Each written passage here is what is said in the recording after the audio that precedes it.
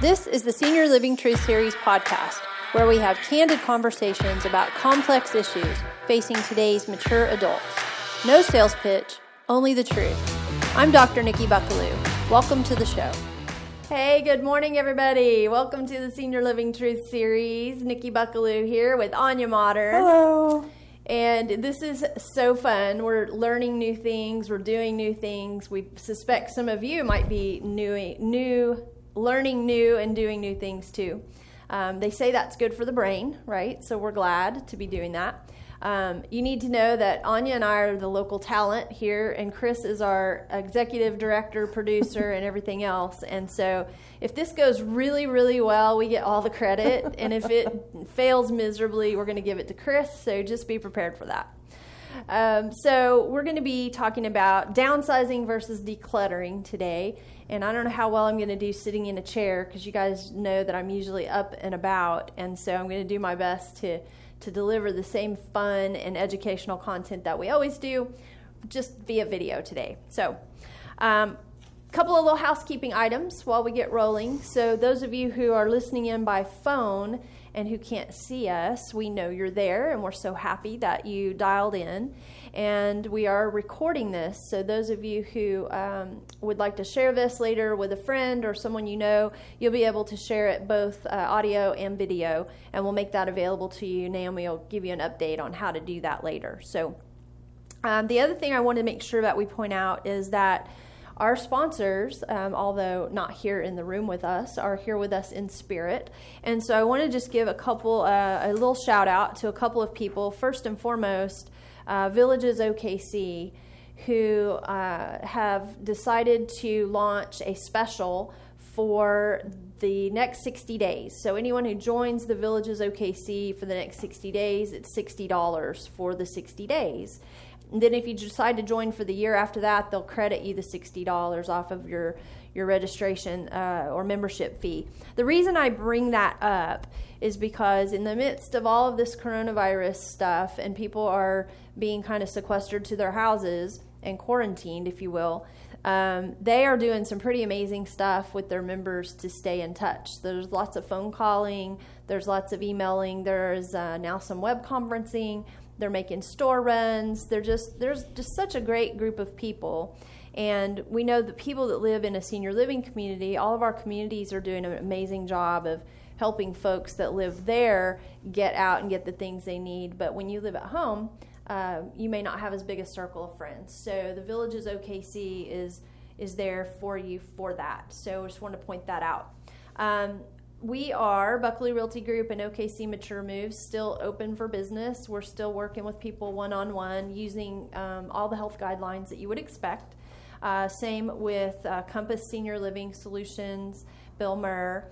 And then same for Our Best Wealth Management and Edward Jones, Ball, Morrison Lowe, Cortez Law Firm, and Guardian Angel Elder Care Services. Most of us are small firms. We can meet with people one-on-one, and so that really is up to you in terms of if that's something that you feel like is urgent and you need to meet with somebody. Certainly that's available to you. Just give us a call.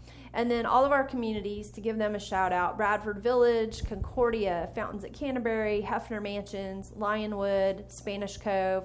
We've spoken with all of them, and they are doing an amazing job of taking care of not only the residents who live at their communities, but also the people in the outside community who are getting ready to move in or thinking about moving in. They're having to do a little juggling, but doing a great job. And then some of our frontline people that are out there really like one-on-one working with people in healthcare: Providence Home Care, Synergy Home Care, and Oklahoma Palliative and Hospice Care. They are absolutely doing a phenomenal job in working with their folks to make sure everybody's taking healthcare precautions. So Chris is giving me a microphone because mine must be cutting out. So we're going to see if this helps a little bit. And then, of course, Director's Life Assurance, Linda Sargent, who is one of our new sponsors this year, is also available for those folks who are doing any kind of end-of-life planning or celebration of life planning. Okay. So, Anya, I think I covered all our sponsors. I think so. Yep. I think we got them all, yep. Okay, good deal. So obviously, we're going to be talking about downsizing and decluttering. And why are we talking about it? We're talking about it because it's probably the biggest hurdle of people moving or wanting to move and thinking they can't because of their stuff. And then it's also a big hurdle for those who don't want to move but have all of this stuff, and it causes them depression, anxiety. It's heavy for them, and they don't know how to start to get rid of some of the stuff that they no longer want. Yep. So today our goal is to talk through this a little bit, the process. Absolutely. Some of the challenges, some of the solutions, some of the costs, that kind of thing. I went to the National Association of Senior Move Managers Conference a couple weeks ago, right? Yes. And one of the things they talked about was the word hoarder. They don't like the word hoarder, and so they're trying to get kind of like we don't like the word facility. Correct. Right? Yeah. And there are certain words out there that are kind of taboo now. And the reason that they said they didn't like it is because it defines somebody, right? Like versus their behavior. Mm-hmm. And the hoarding behavior is different than the person, right? So one other thing I learned was that there is a difference between hoarding behavior and chronic disorganization, right? We talked about that. So most of the people we deal with are not hoarders. No. Most of them are disorganized, maybe. Yeah. A little, maybe have a lot of stuff, right? But hoarders, true hoarders, that's a psychological issue, and there's some pretty extensive studies on the reason people do that. We're not going to get into that today, right? Yeah, because that's a whole nother issue. Yeah, and we want to help those folks as best we can, but today's not really the day we're going to talk about that. Yeah. So decluttering and downsizing really deals more with people that just have a lot of stuff, or more stuff than they can move with them, right? Mm-hmm. Or more stuff than they need, and so we're going to talk about that. I was kind of talking to somebody at the conference, and you and I have visited before about why we have move management. And one of the things I noticed at the conference is that there are literally three kind of categories of move managers. There's the move managers that became move managers because they were organizers, right? For a living, they did professional organizing, and then they decided to start helping people do moves. And then there's the people who were move managers that are movers. So moving companies kind of thought, we need some additional support, and so we're going to have move management. And then there are people like us who have a real estate team who said our clients need move management. But people ask me, well, why don't you just use a move manager in your market instead of hiring somebody like you that came on and became a part of our organization? So I don't know if you remember this story or not, but back in early 2001, before NASM was really even a thing, right? Before the organization that, has kind of organized move managers, if you will. There was a lady, and I'll call her name be Ruth. We'll call her Ruth. I don't remember her name. It's been so long ago, but we sold her house. It was a little house, $36,000 house. Little crackerjack box house. It was her and her brother had lived together for their entire lives. She had epilepsy, and he was her caregiver. She didn't drive, but she was perfectly independent other than the fact she really couldn't drive. She and he lived together their entire adult lives. He passed, and she did not want to live alone, and so she decided to move. And they didn't have a lot of income. Their home was not high value, so she was moving into a subsidized apartment on the south side of Oklahoma City. And well-kept, really nice apartment complex, not big and posh, but it had everything she needed. And she didn't have a lot of money, so I was like, how are we going to get her moved, right? I loaded her stuff, Anya, in my Ford Explorer, and I took 2 or 3 trips over to the apartment complex, and Chris had to come over and help me hook stuff up and do some of the heavy lifting. But we did it ourselves. Wow. And it was like, oh my goodness, we can't be doing this, right? First of all, liability, there's lots of reasons for that. But back at that point in time, I didn't think about any of that. I just knew she needed to get moved.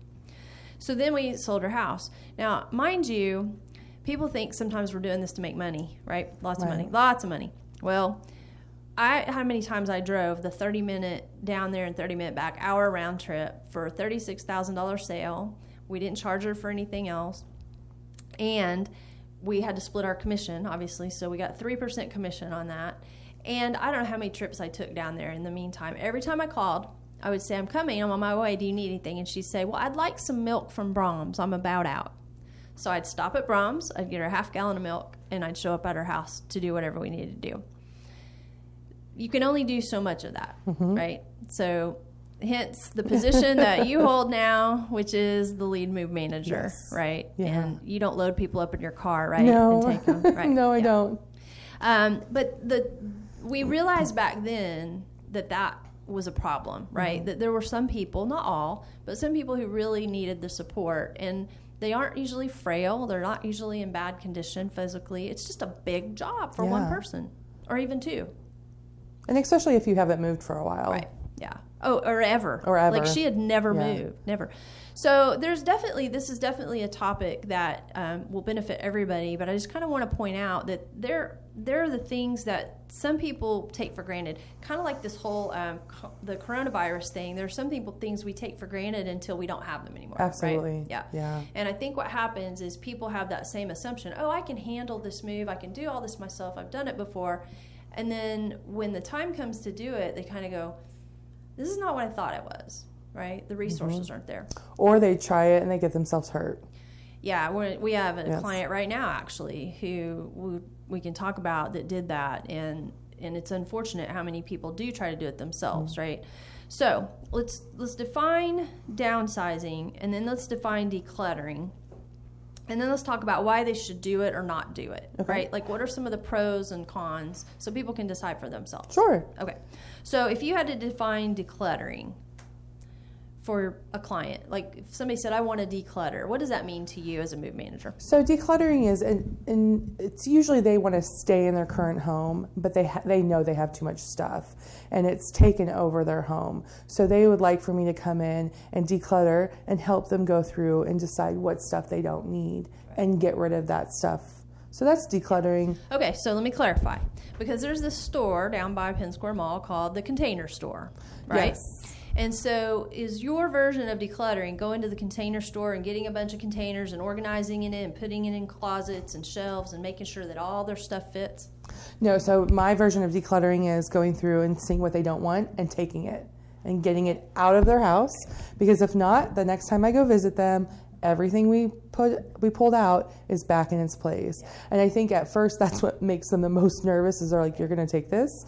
But then after I take it, they're like, I'm so glad you took it. So for me, it's, okay, you don't want this, we're taking it. And that's when I load it up in my vehicle, if it's not furniture, and take it. And usually I'll take it to wherever they want it to be donated. Okay, so point of clarification. So we had at the conference that I went to, it was such an eye-opener to me to hear people talk about what they call decluttering versus what we call decluttering. Because there are people that are professional organizers. They charge, anywhere from, say, $50 an hour to $100 an hour to help people organize their things, right? Yes. And they may get rid of a few things, but for the most part, they're not getting rid of stuff. They're just better organizing it, right? That's not what we're talking about here either. Okay. Nope. I want to be clear, because people come to our seminar, I think a couple of years ago, I had one lady who was really upset, and she goes, well, I thought I was going to get tips about how to organize my stuff. And we're like, no, that's not what we do. No, we want you to get rid of it. We can refer you to someone who does that, but our ultimate goal is getting that out of your house and getting rid of it. Yeah. So. Okay, so now downsizing is a different issue. It's a completely different ball game. Yeah. So what's downsizing? So downsizing is when you're in your current space and you're going to move and go into a smaller space. So I have a client right now who's in 3,200 square foot home going down to a 1,400 square foot home. So she's downsizing. She cannot take everything. And so now we have to go through and decide what's most important to you to take, where are you going to put it when we get over there, and then we can figure out space. So downsizing is you are literally downsizing your living space and the items that you're bringing. Yeah. So if they have a 3-bedroom, 2-bath home, they're moving to a 2-bedroom, 1-bath home, right? With maybe they had 2 living areas, now they have 1. They had 14 cabinets, now they have 4. That's true downsizing. Correct. Yeah. Yes. Okay. Got it. So let's break these down into both strategy, but before we do that, I want to just kind of talk about the why of it. Okay. Right? Let's start with decluttering. Okay, which is not our main thing. It's not. You do it When we have time and we have clients that need it, right? Correct. Yeah. When I can fit it in. Right. But most of the time you spend downsizing people, right? So let's talk about the decluttering, though. Okay. And the couple of clients that you've worked with recently are decluttering. Yes. And so talk to me about why they're doing it and what you see their purpose for that being. So my one client, she's 105, lives alone and not ready to move yet. But what she's wanting to do is declutter and start the process because she knows soon she'll be moving in with her daughter, and she doesn't want them to handle it. She wants control over what happens to some of her stuff, and that's a big thing. Is a lot of times they want to be able to make that decision. She can't get around as well in her wheelchair in the house, so for her, decluttering is going to open up space for her to move around more.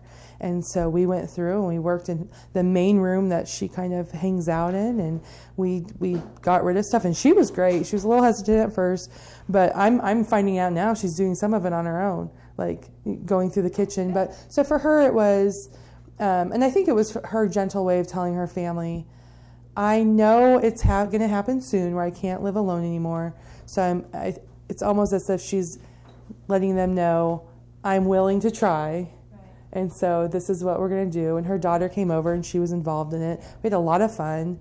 Yeah. But for her, it's knowing the inevitable is going to happen. So right now she has control over making these decisions. And so for her, it's not about the family telling her she should do it, right? Mm-hmm. She's choosing. She's choosing. Right. Absolutely choosing to do this. She knows it needs to be done. And so she's doing it. Yeah.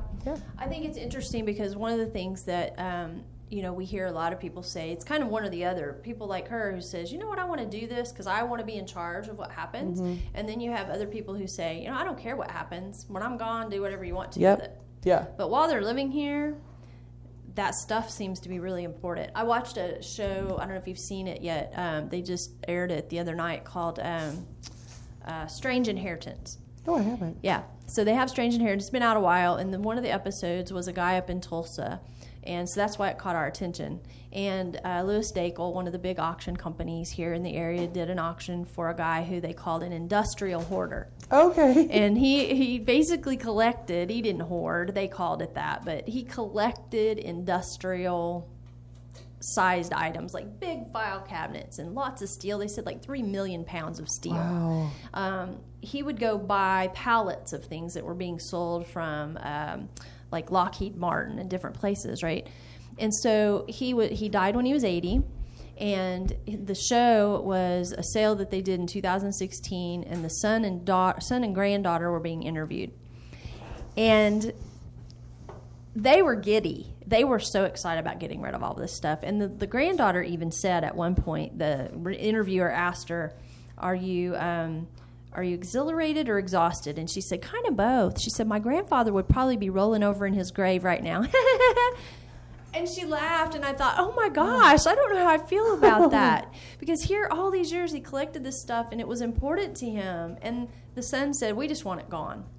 Yeah, and I think that just shows you the difference in generations, too, where the clients I work with are very proud of what they have, whereas their kids and grandkids are like, we just don't want to deal with it. And so it's better if you can handle that yourself and have that choice of what happens. Yeah. And she did. I mean, we went through and she made some tough decisions, and she felt so much better. She's like, I didn't even know this room was this big. That's awesome. Right? Yeah. So for her, she enjoyed it. My other client, she's staying where she knows she's going to stay where she's at for a while.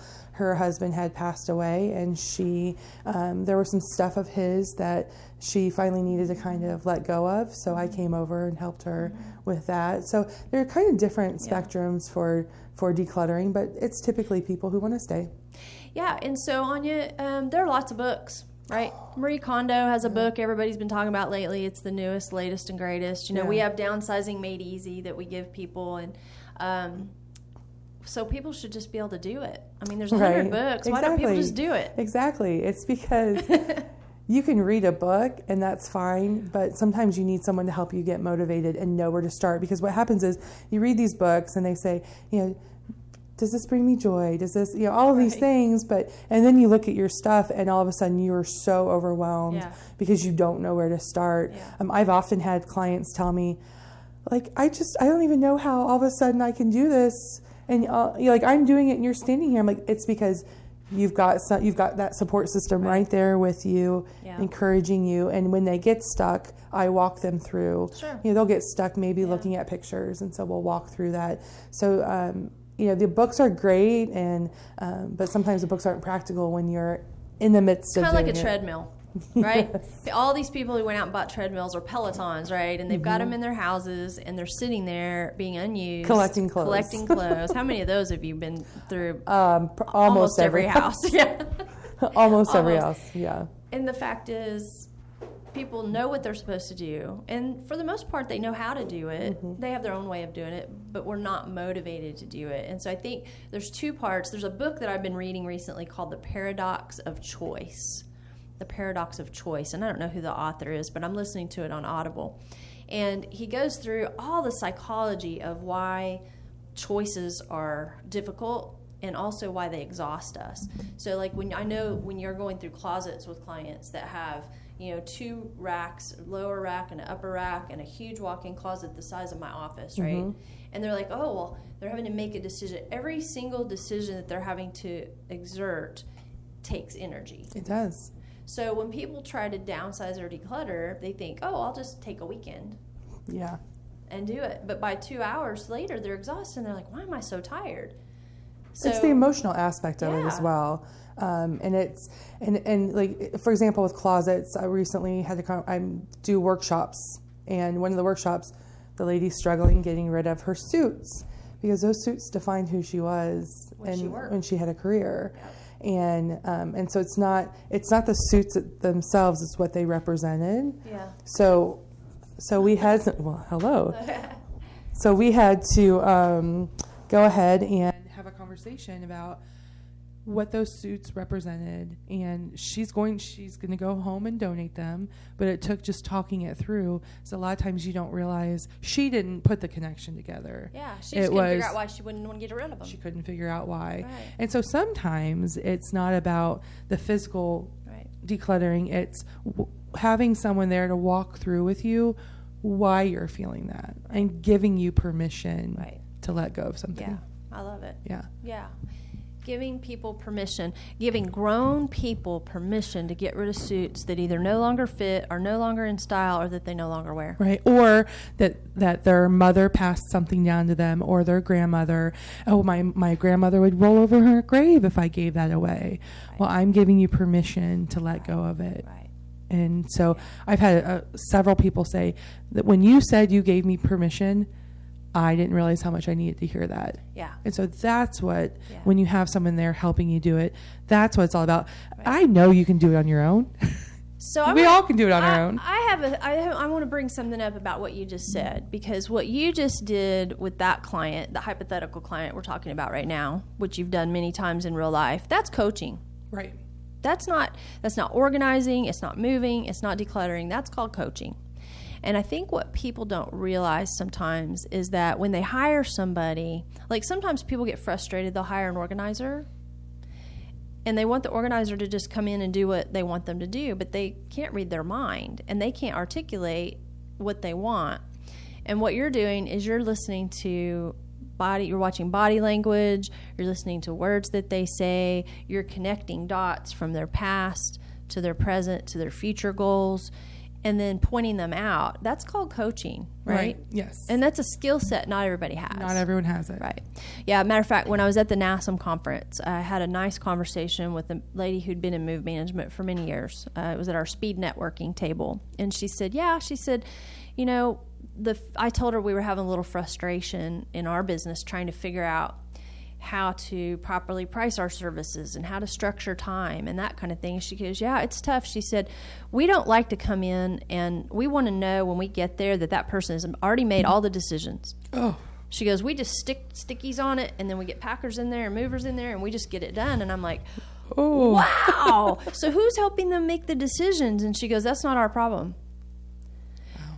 And I call that a transactional move manager, right? They're just there to manage the move. And what we do is really a little different. It's absolutely, it's relational. There's times I'll come in to a client. I have a client right now making the first move on her own after her husband passed away. And she's very, very well put together and very strong, and walked in the other day, and we spent an hour and a half of her pretty much crying and talking through how she was feeling. And you can't put a price tag on that, right? You can't.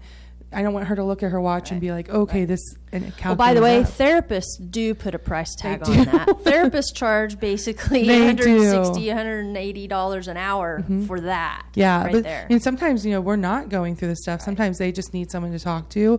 So the thing I'm proud about with OKC Mature Moves is that we are not your norm. So obviously it's not a sales pitch. It's not a sales pitch, right? No.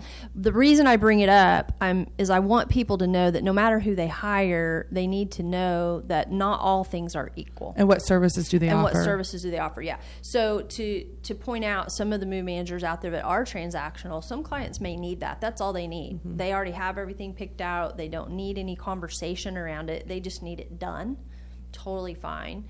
There are people out there that do estate sales in addition to their move management service, which we don't do. Correct. We oversee it, right, and coordinate it. So there's all these different things. When people are decluttering, the question is, like you said, you put stuff in your car and take it to the donation site. Some people don't do that. They do not. No. They'll help them bag it, and they'll arrange for a pickup potentially, but they won't take it somewhere. So, yeah. So the decluttering process is, what I'm hearing you say is, it's both emotional, it's physical, right? And there's some psychology behind it. Absolutely. Yeah.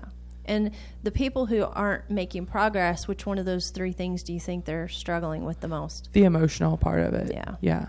Yeah, I think so too. Yeah. And the unconscious too, right? Yeah. Like there's an unconscious, like you said, the lady didn't realize that the reason she didn't want to get rid of her suits was not in her conscious awareness. It was unconscious. Right.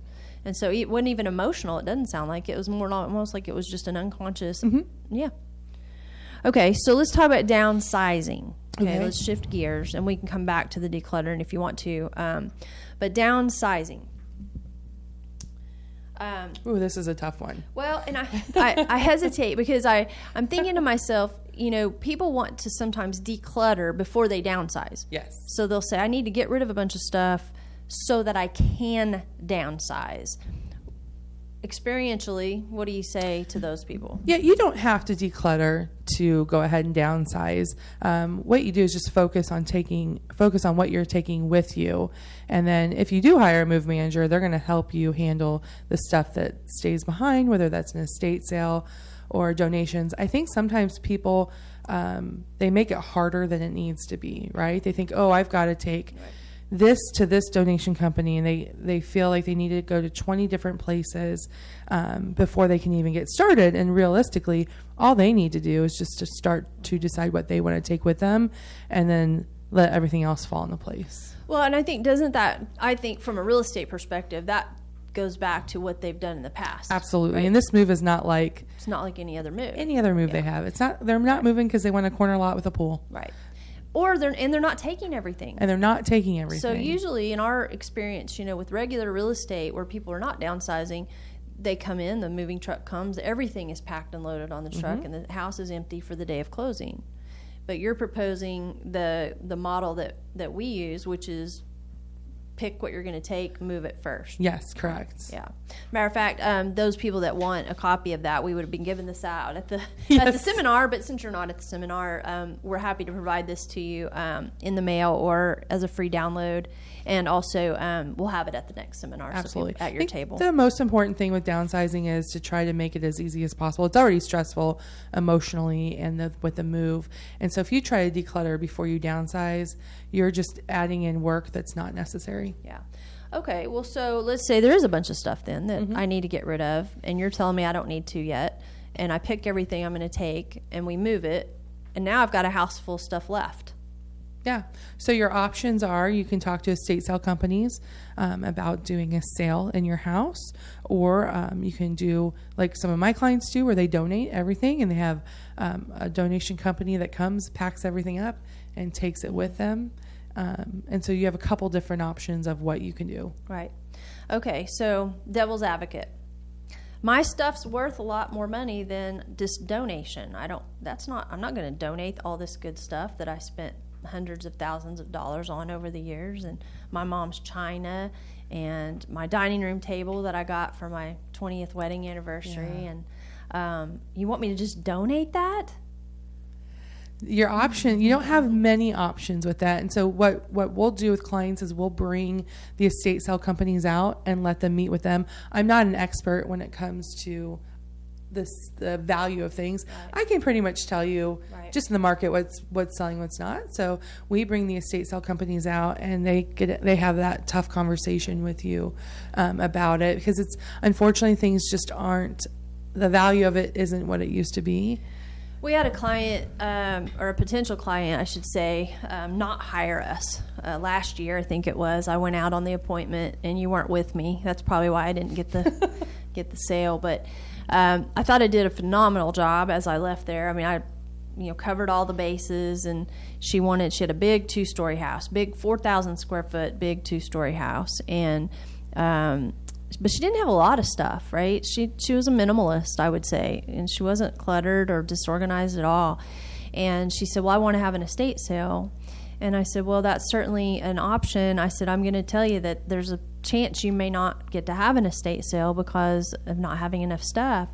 When she didn't hire us for real estate or move management, I inquired as to what her decision was based on. And she said, well, I didn't like the fact that you told me I didn't have enough stuff for an estate sale, so I just went with somebody else. And I said, well, what did they tell you? And she said, oh, yeah, I had plenty of stuff for an estate sale. Well, she did have an estate sale, as it turns out. And from my understanding, I don't have exact numbers, but let's just say she came out with around, say, $1,000 or so for her entire house full of stuff in her pocket. But it took 3 months to do that. And so the time that it took was really the issue, right for me. It's 3 months of having your house empty and not on the market for $1,000. Yeah. And I'm guessing she probably wasn't real happy with the amount of money. Probably not. And that's what we're finding a lot, is that people just, it's not bringing in what they thought it was. And so it's almost a heartbreak for them. Yeah. And that's where we have to have some tough conversations with our clients, and we have to be honest with them. And, I'll bring out a couple different companies to talk to them and kind of walk them through it. And I've started to get to the point now where I'm asking them, okay, what would you like to do with it then? I understand it has value to you. Right. So what would you like to do? Because these are the two choices that we have. Right. And do you want to have your house empty for 3 months? We've had clients that have done that for that estate sale, and then the air conditioner goes out in the summer. Yeah, and now they're out that money. The hot water heater goes out, and if they would have kind of maybe taken some of the suggestions we gave them, that house would have been sold. Right. And that would happen for the new owners. So let's talk about the client we referred to early in the conversation who recently had a hospitalization. Okay. Yeah. We do have her house sold. It is going to be closing, but she opted to not hire our move management team. Correct. Right. She went with a transactional move management company. Which is fine. That's totally everybody's option. I mean, we certainly respect that. We were concerned about it because of her, just her health, right? Mainly, yeah. And so anyway, as I understand from you guys, that she had a fall as she was prepping for kind of going through things before the estate sale, right? Right. Yeah. Which is something that the move management team would have been there helping her. Our move management team would have. Our move management team, because we do from start to finish. Yeah. So there was that gap, and this is what I worry about. So there's a gap, and this is why you have to ask people kind of when they're interviewing move management companies, what exactly is included? Because what we understand is that some companies, and this is true all around the country, this isn't just locally, right? So all around the country is that sometimes what they'll do is they'll get you moved, get you resettled, get everything put away, and the estate sale part's your problem. Yes. Right? Then, and when that happens, that to me, we actually had a client that we were helping. I remember, I won't call her out because she's still one of our favorite clients, so I'm not going to throw her under the bus. But she didn't take your advice, and she was carrying stuff. I think it was from the house to the car. Yes, it was books. Books in a box, and tripped on the crease of the driveway or the sidewalk. The driveway. Yeah, and fell and hit her face on the box. Thankfully, not the ground, right?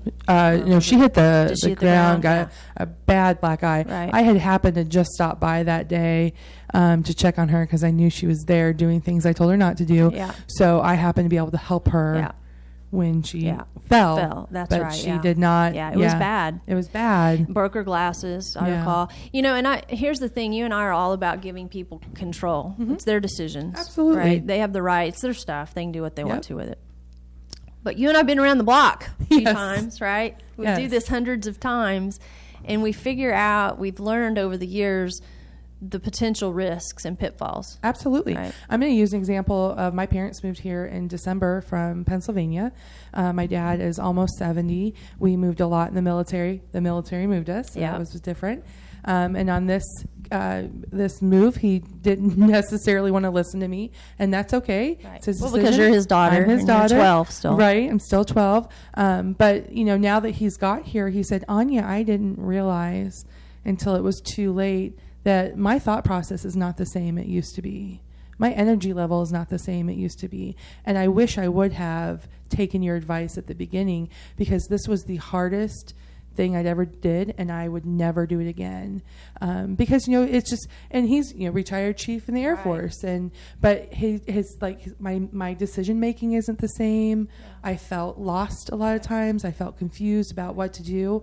These are all, and he's 69 and he's healthy and still on the go, but I think sometimes what our clients don't realize is they're getting a lot of noise from adult children, friends and family who think they know what's best for them, and this is a way for them to hold on to that control and say, I can do it. And yes, you can do it, but let's make sure that you don't exhaust yourself. When I first started here, I had a client that ended up in the hospital with pneumonia because he did not want to listen and let me help him as much. And he just ran himself ragged and was in the hospital for almost 2 months. You know what I'm imagining right now, and this is just timing. I hadn't thought about this in preparation, but you're describing that, and I'm thinking these are the same people who think they're immune to the coronavirus and who are choosing to not take precautions. Absolutely. My parents aren't. Yeah. And we can't stop that. There are going to be people who are going to live their life however they choose to do it. I think the people that are probably, for us, the pragmatists out there, right? The people who go, you know what, it's just not pragmatic for me to do this myself, right? Are the people who take advantage of move management services. So let's talk about the people like your dad and others who say, you know what, I'm going to do this myself. I am going to do it myself. I'm not paying you guys to do this for me. All right. So let's give them some guidance. Okay. Because we know they're out there. They're out there. I can't stop it. They're gonna do it themselves. Some people. Right. And some people have family members. And they do. Yeah. They're relying on. And so this is also something we should probably just cover for them. So we're going to talk about downsizing, because from what I hear you saying is if they're going to stay put, decluttering, that's a different issue. Yes. So let's talk about people who think they're going to move. Okay. So where do they start? What's the first thing they should do besides figure out where they're going to move? I was just going to say, figure out where they're going to go. Okay. First step one, where are you moving? Step one, where are you moving? What do you got? Okay. I think the next step would be to start figuring out the space that you're moving into, really comparing how many rooms am I moving into versus how many rooms do I have now, really looking at your cabinet space, your closets, and kind of getting an idea of what areas you're really going to have to downsize in. Yeah. Some people, when they move, they don't really have to downsize their kitchen because it's going to be about the same amount. It might be closets or cabinets. And then you have to start identifying what you want to take with you. And I would do room by room. Yeah. And I always encourage clients, let's do a room at a time and let's celebrate that room when we're done. I'm big on celebrating. Like once you've completed something, you give yourself a pat on the back. So going room by room and deciding what you're going to be able to take. Vetting your moving company. when you're getting to that, if you do have a moving company, you don't have family and friends. Okay, so let's talk about that, because this is also something I realized recently in a conversation with somebody that, it may have been at the conference. Movers now, in order to schedule a move, almost all of them want you to do it online now. Correct. Yeah. Yes. Now, you don't do it online. I don't do it online. You just call them. I call them, and my clients, they don't have to take care of any of that. I handle all that for them. But the do-it-yourselfers are going to have to go online. Are going to probably go online. Yeah. Okay.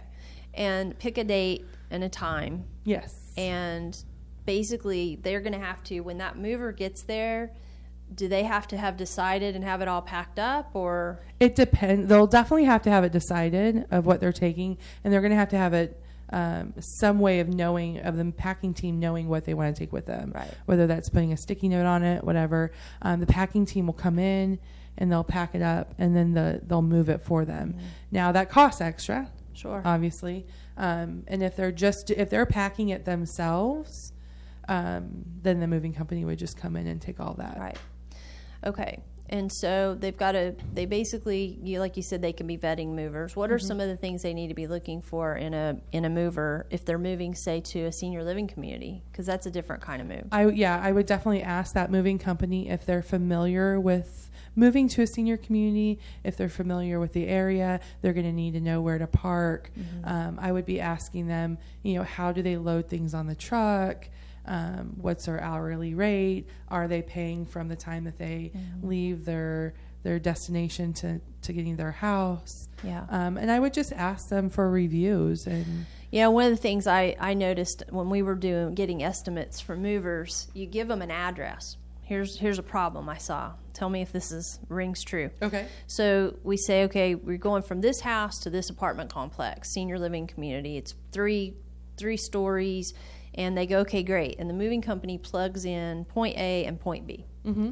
But then they get there and realize that the person is on the third floor at the far end of the building, and they have to use the front door and the elevator that is the furthest from the room. Yes. So they have to park out here in the North 40. They have to roll everything to the door, go in the door, up the elevator, down the hall, and then back down the hall and back down the elevator and back to their truck. And that adds a little time. That adds a lot of time. Is that something most moving companies consider? Yeah. No, they don't consider it. They don't consider it, yeah. They don't. Yeah. That is not their estimate. Now, when the moving company I use, I always let them know they're going to be on the third floor. There's some of the communities have a smaller elevator. I'll let them know what size the elevator is. I'll let them know how far of a walk it's going to be, so that's all added into the estimate. Right. So the do-it-yourselfer folks need to remember to tell their moving company that this is the situation. Absolutely. Otherwise, their estimate is probably going to be off by a few hours. Absolutely. Yeah. And you need to know if you're moving to a community, there are certain hours that they ask you not move in due to like lunch or dinner. So you need to let them know all of those parameters as well. Yeah. So it's a communication thing. It's a communication thing, right. Yeah. Okay. And then what about, the time from the time they move to the time they get the house on the market? There's this limbo period, right? Mm-hmm. So for do-it-yourselfers, what would you say about estate liquidators and how... I know this is we could do a whole webinar on just this topic, but I would just say, from your perspective, if they call the estate liquidator that they know, are they likely to do the sale? They'll all come out and meet with them. They'll all come out and meet with them.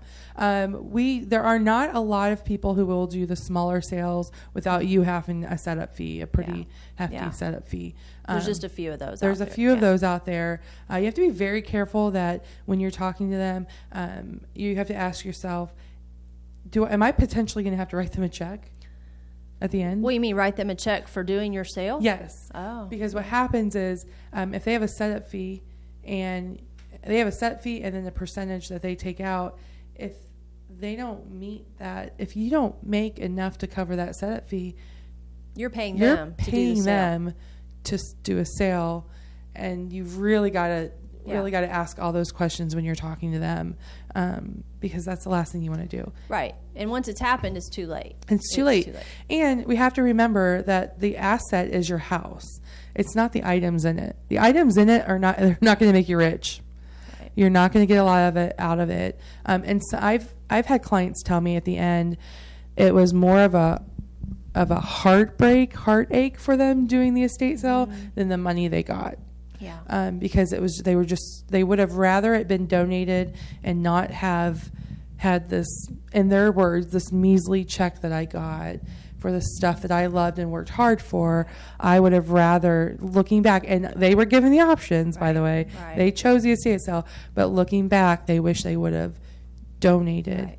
Yeah. Because it was heartbreaking for them. Well, in that book I was telling you about, The Paradox of Choice, it's a very, very technical book. There's a lot of statistics and a lot of studies that he refers to and all that. But really what he boils it down to is regret, right? So we have all these choices. And in this case, let's say they have 2 or 3 choices. They have an estate sale, they have donate, and they have maybe give to their family and friends or something like that. Those are their 3 choices.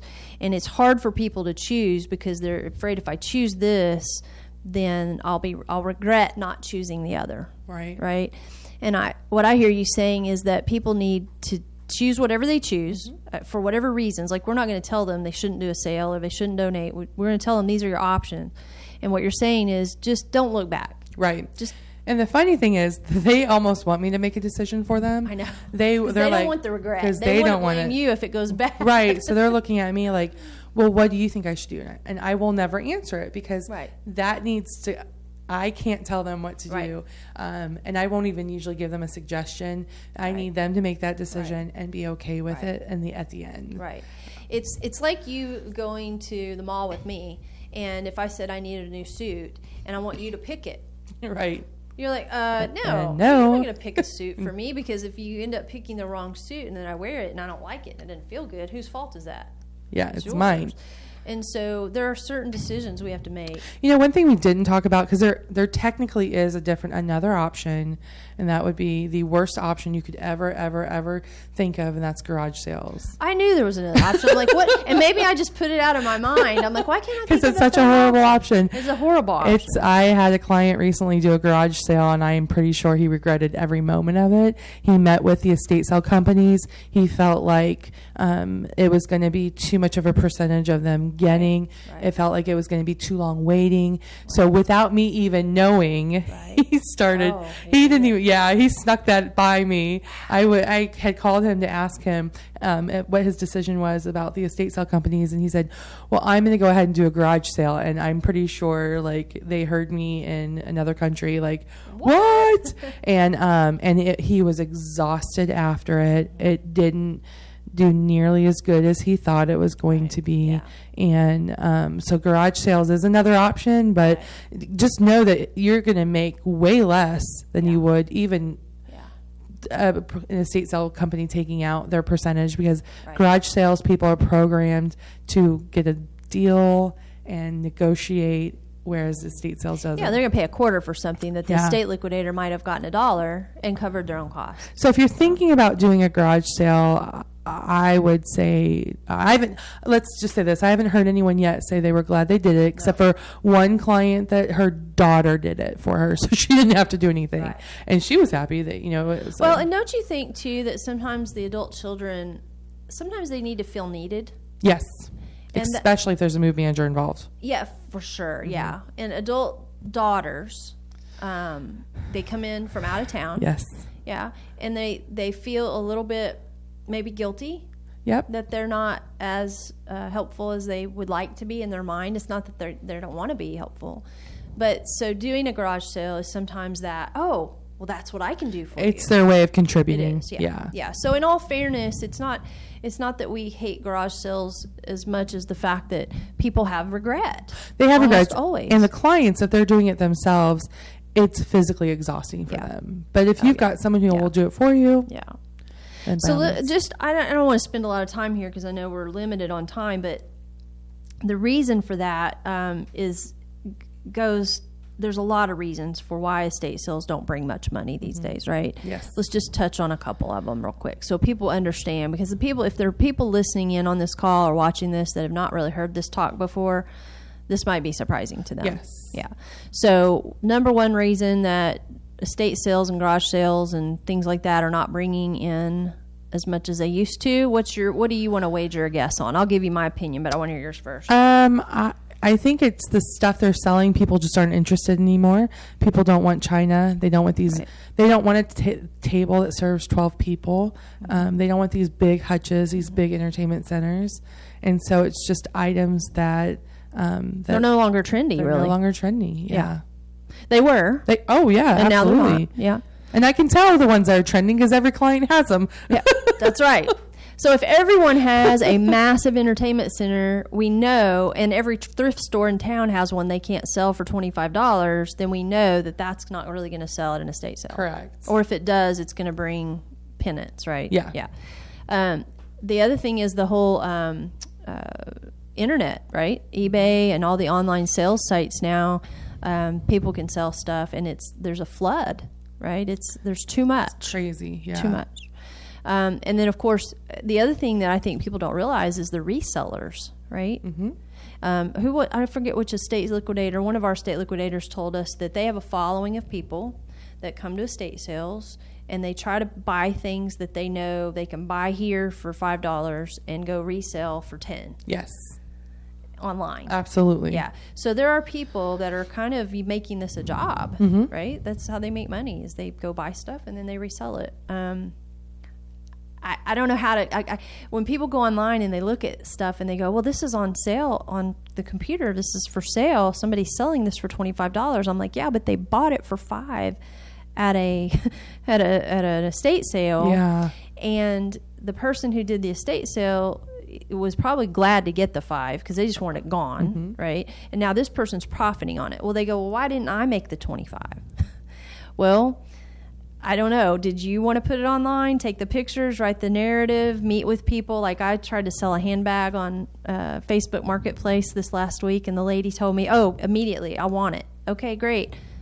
Here we are a week later, and she's like, well, I need to talk to my girlfriend, and well, I need this, and well, I need that. I may never sell that bag to her. Right. But I have to field those messages. Mm-hmm. So the resale market is not easy. It's not easy. The people who are doing it are either really, really good at it, or they're trying to make an extra buck, right? Yeah. Typically, it's people who, they have a spouse that has an income, and this is their way of like... Side gig. Yeah. Yeah. Yeah, you're not doing it to make a bunch of money. Yeah. Well, we also recently had a client whose neighbor decided to do their estate sale. Yeah. And they've put it off and put it off and put it off, and now the house is sitting there empty for an extended period of time. So you have a $200, let's just say, I don't know exactly the price of the house, but let's say it's a $200,000 asset that now has been delayed due to a maybe $1,000 or $2,000 estate sale. Exactly. So they're spending utilities and taxes and all that stuff. Yeah, it's crazy. Anyway, I could go on and on about that, right? That's a touchy subject. It's a touchy subject for us. Okay, so let's what else? What do you want to add to what we've talked about? We've got a few minutes to kind of wrap things up, and then I don't know if Naomi's taking questions or not. Chris, are we? They'll put them in the public chat. We'll be glad to answer those questions. We do have one person who's raised their hand, and they'll put that question in the public chat. Okay, so if you can type into the public chat, if you're on the computer, if you're tuning in that way, then if you're somebody who's thinking about decluttering or downsizing, feel free to type into the public chat, and we'll field some questions. I think a couple of things I want to touch base on when you're downsizing is try not to focus on how much you paid for the item. That's where a lot of people get they get so stuck in letting go of stuff because they know exactly how much they paid for it X amount of years ago, and try not to get stuck on that because that doesn't do you any good. And it just makes it harder to let go of stuff. And I get it. Everything you bought because you like. But if you're downsizing, you can't take everything. So you've got to kind of prioritize for you what's important. In the book, that book I was telling you about, Paradox of Choice, they call those sunk costs. Right? Okay, yeah. So you buy this and then you resell it for less. That's a sunk cost. You're not getting that back. Yeah. Okay. So just I like that. Deal with it. Another thing that I see a lot of times is people have in their mind, oh, I've got to donate this to the museum, or I've got to donate my yearbooks back to OU. I promise you that OU and all these universities have a ton of stuff. So while that's a great idea, you can get so overwhelmed in trying to research that. And it's can get overwhelming to think, oh, I need to donate these items here and these items here. You have earned the right to be able to just donate it to one place and let them handle it. Because that seems to be where a lot of people get exhausted mentally and physically. Well, and we've even seen people, drive all around town to do that. Like they'll drive to Norman, they'll drive to Guthrie, they'll drive out of state even to take this stuff. And I'm like, okay, so how emotionally attached or how much, and I get it, like I really do, because there's something about preserving history, right? Mm-hmm. But at what cost? Exactly. To you. Yeah. I mean, what's the chance? What if you have a car accident? Mm-hmm. How much gas are you spending? How many, all these things, and I'm asking myself, does that make sense? And again, that's a psychological thing. Absolutely. That's different people value different things differently. Mm-hmm. And so just ask yourself, what's the potential cost of doing that? And your time. And so I touched on this earlier, but I want to just say it again. Give yourself permission to let go of stuff, and especially stuff that family members have given you. When I give a gift, I don't expect someone to keep it forever. I expect them to, they'll enjoy it if they enjoy it. If not, but I can't tell you how many times I come in and a client will have 4 different china sets that's my aunt and my grandma and my mom, and they have this emotional guilt that they're almost being held prisoner with this stuff. So just give yourself permission to let that stuff go. Well, and so let's talk about that briefly, because I think that what has happened over the years is some people have kept that stuff because a family member back when they bought it or back when they collected it said, this is going to be worth something someday. Yes. Right? They didn't want you to keep it because they thought you were going to use it or love it or enjoy it or even want to display it. They thought they were giving you an investment. Yes. Right? And then now, current day, is it an investment? No. If it was a stock or a bond, it'd be the same issue, right? Correct. They look at it and they go, okay, this is no longer valuable, so it's okay to get rid of it, because the reason mom wanted you to have it to begin with is because there probably was some value. At that time, there probably was, in their minds. But things have just changed so much now with the value of things. Now, obviously, things like coins, if people have rare coins or they have rare art or they have famous sculptures, things like that, then that stuff can be researched. Absolutely. And there may be like an auction house that can take care of those things. But we're talking about everyday, normal people like me who I just have normal, everyday stuff. Me too. Chances are it's not going to go for big bucks online. You got to stop watching these antique shows. Yeah. Yeah. Lord have mercy. Stop watching that. And stop watching HGTV. Yes, right. Yeah. Because your house didn't have to be that way either. There's stuff yet. Okay. So what else you got there? Anything else you wanted to add to that? Oh, be okay with your family not wanting your stuff. That's probably one of the hardest pills to swallow. I get a little sassy with my clients when they say, not to them, but in the situation, and they'll say, well, my granddaughter wants that. Great. Can she pick it up?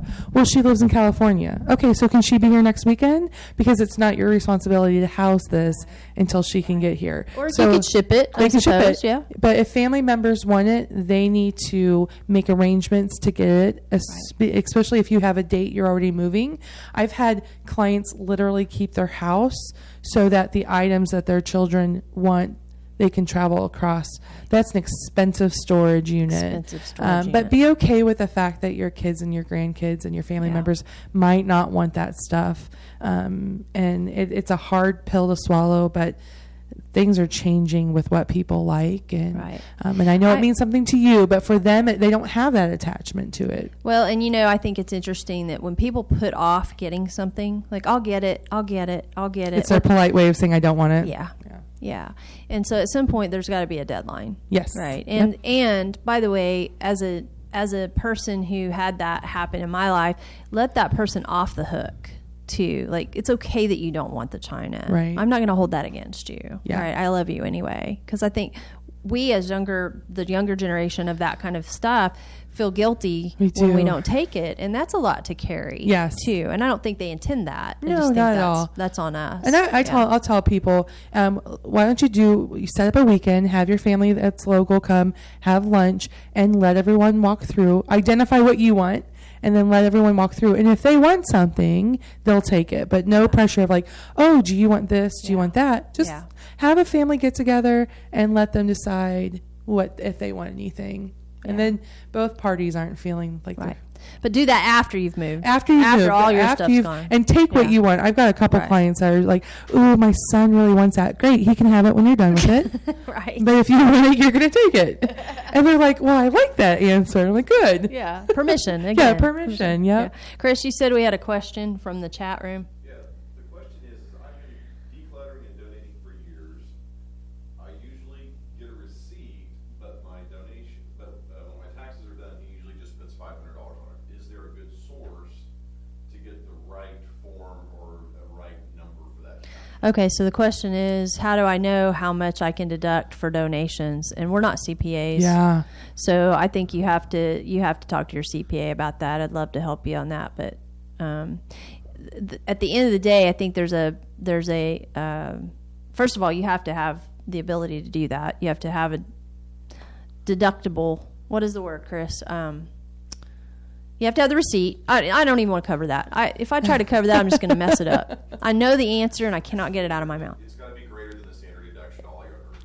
It's got to be greater than the standard deduction. So if you're donating all year long and you're collecting receipts, your CPA is going to be able to tell you kind of what normal household items and things like that you can put in there without being, getting in trouble. Yeah, that's out of my wheelhouse. Yeah, right. We handle getting the receipt for you. Yeah. What you do with the receipt is up to you and your CPA. Yes. Yeah.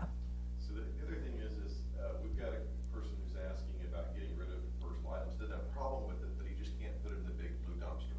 Yeah. So where to take it? Might you have to overcome that, or where could it be taken to be used? He used his dad's hat, personal hat, favorite hat.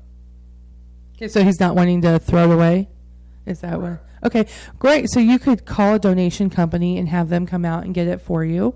They'll come out and they'll package stuff up.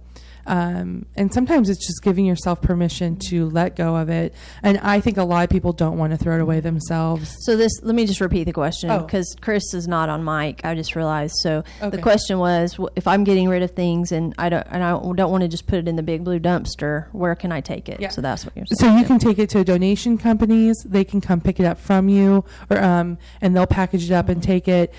Sometimes I've had a couple clients that have said to me, "Can you please take this stuff? And I don't care what you do with it. I just don't want to know what you do with it." Right. And it's been stuff that needed to be disposed of. It wasn't really something that anyone could find use of it. Yeah. So, but they didn't want to know. They just wanted me to do that. Well, and I think too, Anya, what we found is that there are churches that will accept donations. Yes. Sunbeam Family Services will accept certain donations. Clothing, there's a couple of really great places. Suited for Success is a really great place that you can take women's dress clothes and clothes that women could use to go interview for jobs and things like that. But again, this goes back to how much energy and effort do you want to put into it versus, and I have people who are adamantly opposed to taking stuff to Goodwill. It's a conscious choice that they're making not to give to Goodwill. That is totally everybody's decision. Sometimes the convenient thing is the right thing, and sometimes the morally right thing to do is the right thing to do for people. We don't judge. Not at all. We just want you to move it on. Yeah. And I have this philosophy, I think you share it with me, is that the universe will put that in the hands of the person it's supposed to be in the hands Absolutely. of. Right? Wherever you take it, it will end up where it's supposed to. Yeah. Absolutely. Yeah. Chris, did that answer that question? Okay. Anything else? Galen Nixon has raised her hand, but I need her to question chat, or I can make her live here and see how it goes from there. Yeah, if Galen is on the phone, Ms. Nixon, if you could type your question in, that would be great. We're not equipped to open it up live today, so I apologize about that. Yeah. Okay, so let's kind of wrap up. And give her a little bit of time to do that because I think we gave us an hour today. And So just kind of to wrap up, Anya, we've talked about decluttering, which is purging. That's the word I use, right?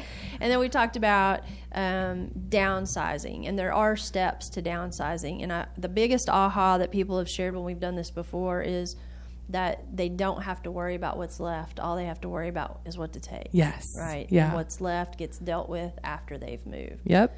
For those people saying, well, financially, how do I do that? If you have a mortgage on your house or that isn't financially possible for you, then we have other strategies. Correct. But for most people, when they own their home outright and they're making a move someplace else, in today's current real estate market, houses are selling fairly quickly, so it's not a problem. Once the house is emptied, it sells, and we're talking 60 to 90 days in many cases, and that's it. And so I will tell you, just we didn't touch on this, and we don't have time to go into great detail, but it's also a safety issue, right? So to go ahead and move first as opposed to do all of this and put your house on the market and then move, it's also a timing issue. Right? Yeah. If and you're convenience. If you're thinking you're going to have an estate sale, you have to move first. Yes. That's not even an option. Not an option at all. Most estate sale companies will tell you they don't even want to see your house until you've moved everything out that you want. Yeah. Yeah. Okay. All right. So did we cover it all? I think we did. Yeah? Yeah. Could we do probably 5 more of these on little incremental pieces? Yeah? Maybe we should. Maybe we should. People are going to be locked up in their houses time. for a while. All right, good deal. So I guess my action item for you guys would be, if there's something specific on this topic that you want us to cover, send us an email or let Naomi know, and we'll try to do some additional education on that, whether it's this way or we'll add it to our roster. And then also, we still have a decluttering workshop on the books. We do, right? yes. Starting in April. It starts in April. And what does that look like? So that's going to be a 4-week workshop. It's going to be every one Monday a week. For 4 weeks. For 4 weeks, Right. for 1 hour. And we're going to just be talking about tips on downsizing and decluttering. We'll give some action items.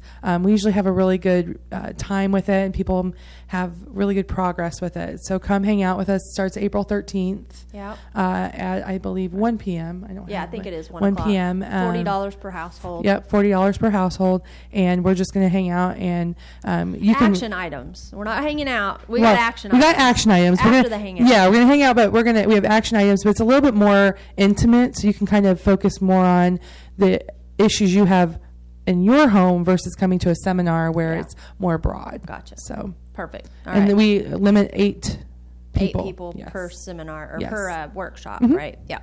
All right. Very good. Good job. All right. That's it. See you guys next time.